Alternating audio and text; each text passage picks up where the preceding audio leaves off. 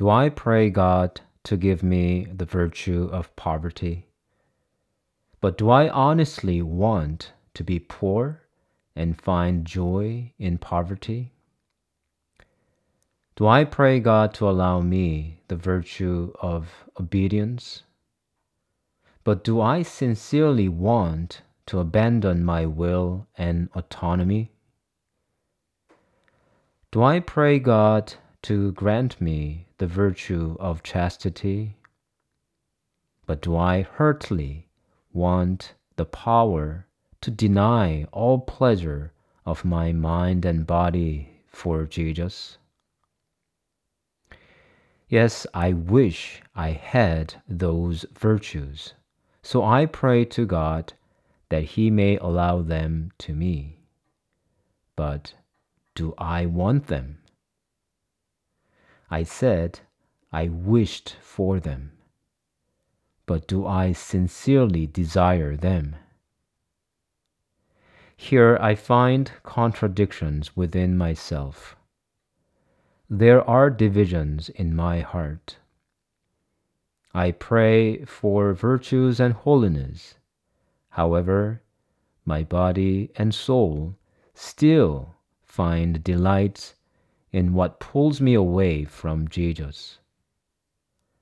How wonderful would it be if my true desires accord with virtues, but it is not the reality.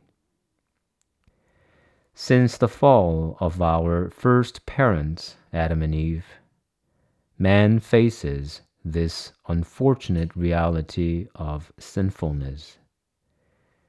If man could achieve virtues and holiness by his power against his sinfulness, he would not need a Savior. Perhaps he would struggle, but could manage to save himself. God might send his Son for man's salvation. Then the Son of God would not be called the Savior. Instead, he would be named a facilitator or an assistant. But the man soon realizes this is not reality. He cannot overcome his sinfulness by his strength. He cannot even desire what he wishes to desire. Jesus tells to pray to his Father. Ask, and it will be given you. Search, and you will find.